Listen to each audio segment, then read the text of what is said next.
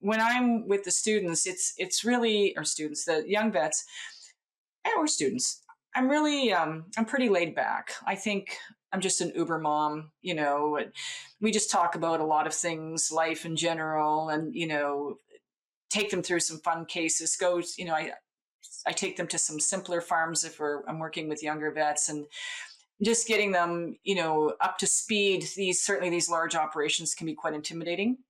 And so my approach when I'm going in is certainly just to go through the barns initially, show them what the layout is, show them how the operation is run, introduce them to some people there. And then once we're finished, with that aspect, if there's records analysis or anything, then we'll look at that afterwards. I always just like to have an open mind. That's always been my approach, an open mind going into herds,